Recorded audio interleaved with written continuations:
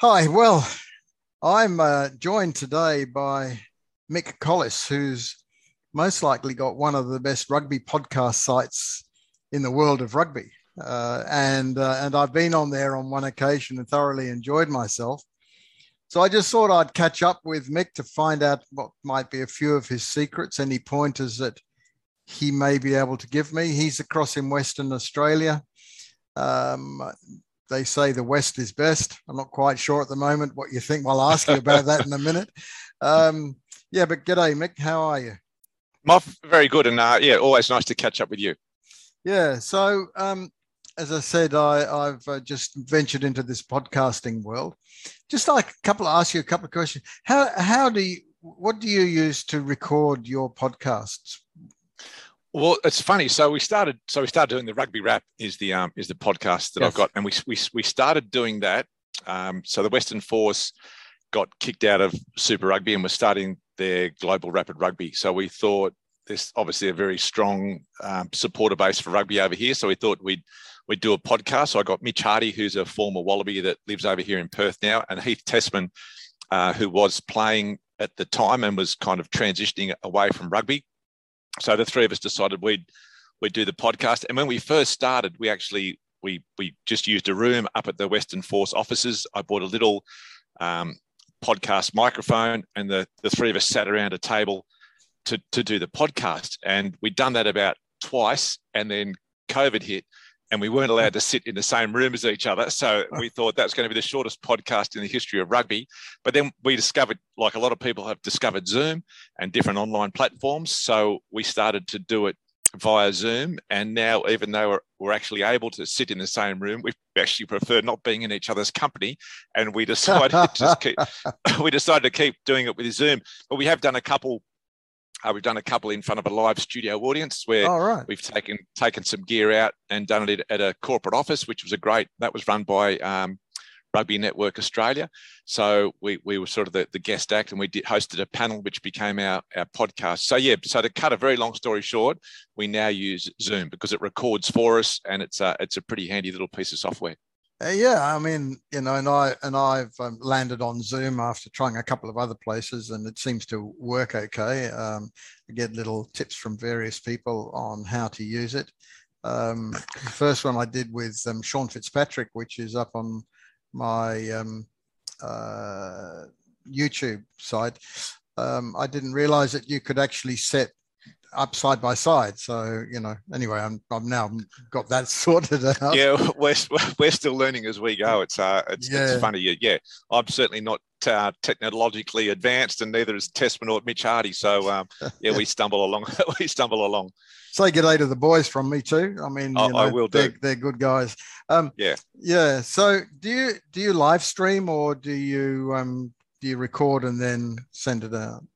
Yeah, so at this stage, we recorded a Wednesday, which is handy because the teams get announced on the Wednesday. So we're able to sort of run through the teams. And at this stage, we just do the audio. So again, Zoom, it records it all for us. And so we just get the file, and then I chop that up. So I put a bit of intro music into it, and we've got a couple of little promotions that we do. So there's a bit of music sting just during it. But we don't live stream. Again, that's something we've thought about doing, but we're not sure how to do that at this stage. Neither am I. I don't want to go there. Yeah, and I think we pretty much run it like I don't edit it at all. Apart from putting the music at the start and end. But if we stuff up, like last night, I stuffed up. I was reading out the wrong week in terms of previewing the following weekend's games, and I had the wrong week, so I cut that out and we redid that. But generally, it's pretty much as it is. So it's very rough and ready. But we don't. A lot of people do the video side of it as well. We haven't been game to do that yet. And sometimes, Heath Tessman, he likes getting the guns out and wearing singlets, and we think we've got to have a dress.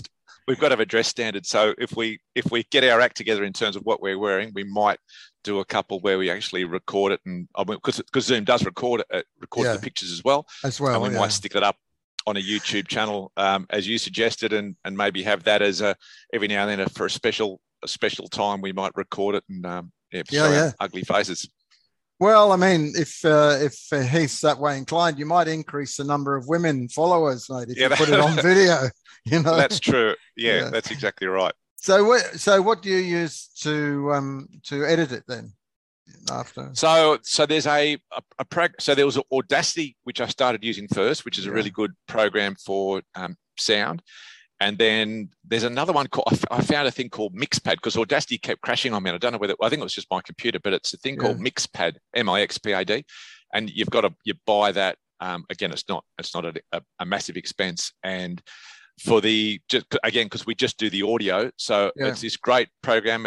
You just drop the audio in and you can sort of cut it and slide stuff around. Again, I'm learning as I go, but it seems to be a pretty easy way to do it. And when you load a clip and then it says load a recent clip, so any of those music stings, you don't have to try and find them again. That sort of holds it in its memory somewhere and just and drops in. So what I find Mixpad is the thing that I use just to chop it up, and then it just lets you save as an MP3, and then Buzzsprout is the platform or the hosting platform that we upload our sound file onto, and it send it out to all the places it's meant to go to. Oh yeah, I use RSS, which is not the actual RSS that we normally think about, but it's just an organization which is like Buzzsprout. And they say, because I actually do videos, but I also I've got a little audio thing which you just drop the video into it and it'll take the audio out for you and make it into an MP3. So I've spent a bit of time cruising around the internet, and I'm actually enjoying it. Really, it's good fun. You know, it is good fun. It is good fun. It's a good excuse to catch up with some mates or catch up with someone, an interesting guest that you wouldn't normally get to spend some time with, and you have a half-hour chat about rugby or whatever it might be. It's it's great fun. Yeah, absolutely. On rugby matters, how are the Force going this year? I'd say that they're not living up to the expectation that we had. I think everyone got pretty excited last year with the Western Force making that the semi-final for the first ever time, and we thought that they'd build on that, but they haven't really been able to put together a full 80 minutes. Again, it's been, COVID's been hard for everyone, but it's kind of when the Force went away and then they weren't sure how long they're going to be on the road for, then they've come back and then they've had to go back across the East Coast again. So it's been a bit disruptive, but look, they're a team they're used to adversity. They've had that the last couple of years. So I just think they can't seem to play for 80 minutes. And, we saw even against the Waratahs last week, they're good in phases and they can hang in there, but they just can't. I don't know. They haven't put a game together. I think when they do, they'll be good, but at the moment they can't do it. And they can't execute things properly. They give themselves opportunities, but then they don't, take points when they're on offer. And so as from a fan's point of view, it's a bit frustrating because we know that they can play well, but at the moment they're just not playing as well as we'd like them to play. But they're not the worst performing team, are they, from Australia at the moment? I think that accolade goes to the Rebels. The Rebels have got that one sewn up, which is. But again, the Rebels. This year they're not playing well, but in the past couple of years they've been pretty good. They're almost the Western Force bogey side because the Force had a lot of trouble trying to beat the Rebels and times when they've needed to win to make the semi or make the full, whatever it might have been. The Rebels have always beaten them, but luckily this year the Western Force did beat them. But the Rebels going through a bit of a tough spot at the moment. But I think we want to see all the Australian teams going well. No one wants to see a team that's, when you're playing them, you think, oh, great, that's the bye for us this week. We're going to pick up the points. So you want all teams to be competitive. And I think the Brumbies are certainly the standard at the moment. The Reds are pretty good. Then probably the Waratahs Force are pretty even at the moment. So the perennial question that's asked, and Fitzy even alluded to it when I was talking to him yesterday, is the number of teams that Australia has. If you talk to Ben Darwin, which I know you have, you've had him on your show, and he looks at a whole range of matrices, and you come to the inescapable conclusion, I think, that Australia has got too many teams. Where do you sit on that? Oh, sorry. I should just before I ask you to answer that question, I have been on record, and I might have even said it when I was on your show, that I believe Australia's got too many teams, but one of the teams that should not go is the Western Force, right? Because for a whole lot of reasons. One, it's very strong there. Two, you've got a good backer in the guy that's Andrew Forrest. Andrew Forrest, Twiggy. I'm wearing, now that he owns an outfitter, I'm actually wearing one of those shirts. R.M. Williams, nice. R.M. Williams shirt, but it's in the New South Wales colours. Do you have a view? Yeah, look, and Ben Darwin, he was one of our favourite guests. He's just a fascinating guy, and all those matrix and indices and the figures and the stats and the cohesion that he talks about. He was great. We could have spoken to him for hours. He was a really interesting fella. But in terms of the teams, I think that Australia needs 5 teams only because the code in Australia is shrinking. There's no doubt about that.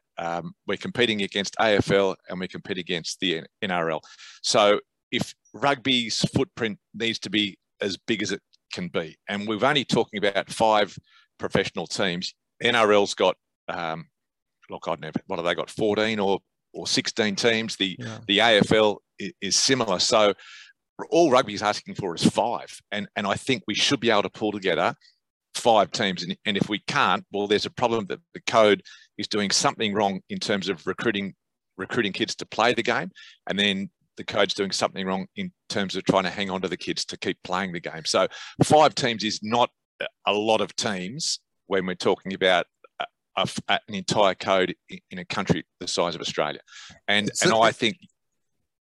Sorry, mate. No, I was going to say it is a lot of teams when in schools the game's really only played in the GPS schools in New South Wales and Queensland, a little bit, but not much in Victoria. I don't know about the Western Australian scene in respective schools, but and of course the ACT, it's played in some schools there. But the number of schools that play it, and the participation in those schools is dropping because a lot of those schools now are playing other sports and they're giving them much more choice. My son went to Shore, and so I know how many rugby teams they had back in his day and how many they've got now. So when you've got a shrinking pool to choose from, it's difficult. Yeah, it is. But and I think they've got to look at why have those numbers of teams dropped off? What's caused those teams like Shore to not to have the firsts from the first right down to the tenths, whatever it might in the first 15, right down all those A through to K, whatever it might be.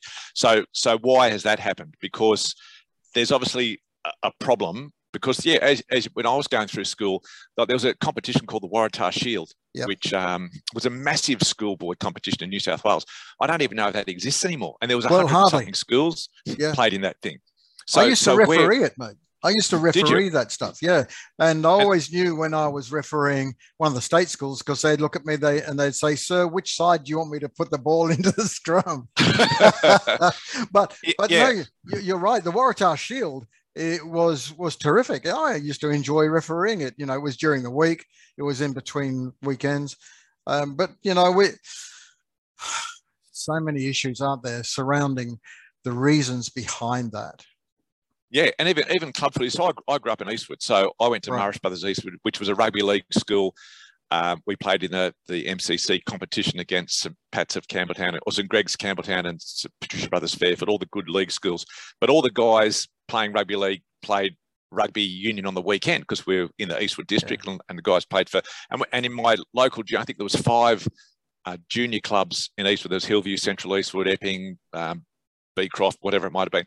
Now I think there might be 1, if that. There might not be any junior clubs. I think there might be 1. So you've got to look at how has rugby let that happen. And I think if we take away one of the professional teams, you're shrinking that footprint even further. I think you've got to have a few years of pain hanging on to those 5 teams, and then again build from the bottom up to fill those teams, as opposed to cutting those professional teams and be content with a smaller number of feeder teams. For me, it's got to come the other way around. You've got to just put up with the pain, but then work on that bottom line, that bottom base of that pyramid, to then fill those 5. Because I know that there are enough kids in Australia to fill those 5 teams. We've just got to get them playing rugby. Playing rugby. So out there in the West, I don't want you to get into politics, but how difficult has it been over there with the complete lockdown of?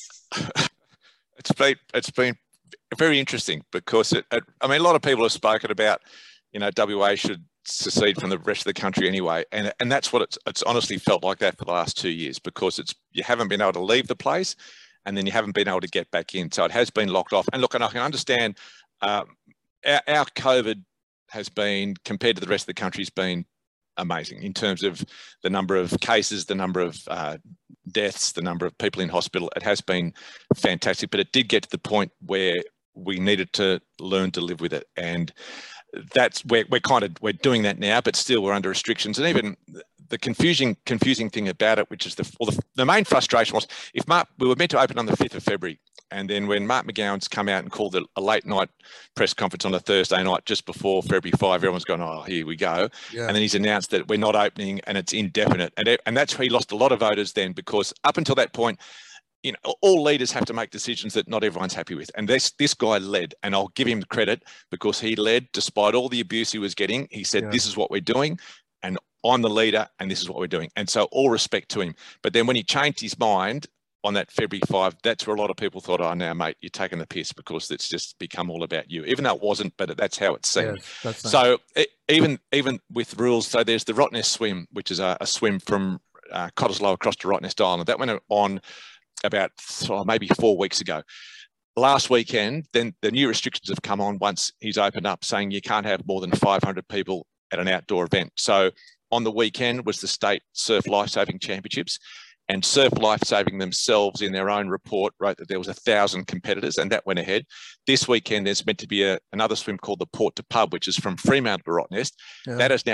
That's been cancelled because it's got too many people that are meant to be on the beach at the same time. But on the same weekend is the Nippers Junior Surf Lifesaving State Championships, which is probably going to have 1,000 people as well. So there's so much inconsistency. And then you can have 30,000 people at Optus Stadium to watch the West Coast Eagles play, but you can't have 500 people on a beach to do a swim in the morning. So there's a lot of frustration. There's anger, which is probably a little bit too far, but there's frustration just at the inconsistencies with the rulings about what you can and can't do. But look, now the borders are open. It's a lot better because, you know, you can jump on a plane. I'm going to Sydney tomorrow. It's nice to be able to, if you need to get away, you can get away and then come back without the whole 14 days of quarantine. So it's been a pretty tough couple of years, but you know, as Mark McGowan keeps saying, the number of deaths that we've had has been minimal. And, you know, if it's a loved one that's been kept alive, well, you can't really, you know, blame him for the decisions he's made. No, except that there's this sort of hidden cost of it. And that is the number of people who may have committed suicide, the families that have broken up. Oh, the mental, and all the mental health issues and all that sort of stuff thing. You don't see. Nobody mentions it. And that's one of the big issues that we have here in New Zealand, because we are still locked down in this place.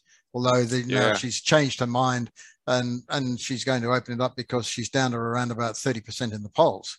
So the only thing that's changing in here are the polls.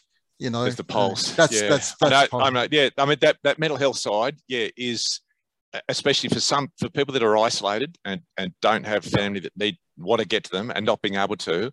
Look, I'm lucky. Mine have all moved across here to Perth, so I'm very lucky in that regard. But I can imagine it would have been extremely difficult, especially if you're young. You know, you had a baby, your first baby, or there's you know some horror stories about people that couldn't get across to a funeral, or you know there was a young kid committed suicide and the parents weren't allowed to go across and bring their child home. Horrible stuff like that. But it's there's a huge cost of that stuff. So, mate, last point. I actually managed to get across about a year ago, I think. I was looking at a sort of a business thing with the Optus Stadium. Yep. Mate, that is a magnificent stadium. It is. It's beyond fantastic. Awesome, mate. It's just phenomenal. And it's such a, I mean, it was a very controversial when Colin Barnett, the former premier, decided to build it. Because everyone, you're always going to get knuckleheads saying, "Oh, we should be spending the money on hospital, schools, whatever," which is true. But you need a good stadium. You just need one. And it went ahead, and the location of it's fantastic near down on the river in that precinct where the casino and the hotels are, and the ground itself. You're right. It's just a brilliant place to watch sport. And we went to the Bledisloe that was played here. The first one must have been 2019. It might have been now. The first one where Australia had that crazy game where they destroyed the All Blacks, even though they're down to 14 men. We don't worry about that. Australia just smashed the All Blacks. And we were going to go to, there's a pub called the Campfield, which is the largest pub in the Southern Hemisphere, just outside the ground. And we got to the ground early before the gates opened. We were going to go to the Campfield, but the Campfield was packed. So we thought, we'll go into the ground when the gates open. So we went into the ground, and all the way through the ground, there's all these little different bars and eateries that you can meet and sit at, have your beer, and you can just wander out and still see the ground, and then come back in, and it's easy to get around. The seating's great. It's a really steep, even though it's circular, it's very steep. So you're actually quite close to the ground, even for a rectangular configuration. So, I mean, and I had mates come across from the East Coast to watch that Bledisloe game, and they just walked away thinking that oval and that ground is magnificent. And it's a real credit to the state government and the architects and everyone that pulled it together, because it's a brilliant venue.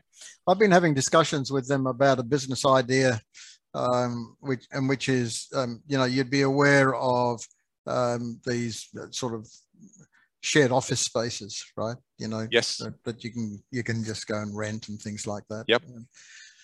One of the best venues for doing that would be the corporate boxes in somewhere like not only that stadium, but all stadiums all around the world. And correct. So we're sort of looking at that. It's because of COVID, it's been put on hold a bit, but so if you're coming to going to Perth and you're looking for an office to rent for the day or something, you can go there and you can overlook the ground. And what a great place, because I've been to a couple of functions there. And when you get to the ground, even when it's empty, it's just a function. But there's just something special about that venue when you're looking out at those seats, the grass and the goalposts. It'll be a fantastic place. It's a great idea. If you need a WA representative, Moff, I'm available. So keep me in mind. I will, no doubt about that, mate. Listen, it's been fantastic talking to you. I found out a bit about how you do your podcasting and a bit about rugby in Western Australia. So, I'll get this edited and we'll get it up on YouTube. I'll let you know when I can get that done. Thank you. And mate, we'll look forward to having you back on the Rugby Wrap, because you're an interesting bloke to talk to, and I would like to find out more about your 11s and how that's progressing. So we'll certainly be returning the favour in the next couple of weeks. Okay, mate, no problems. And I will send the stuff to 11s when I get off here. Perfect. Thanks, Moff. Good to talk to you. Yeah, and great to talk to you too, mate. Bye.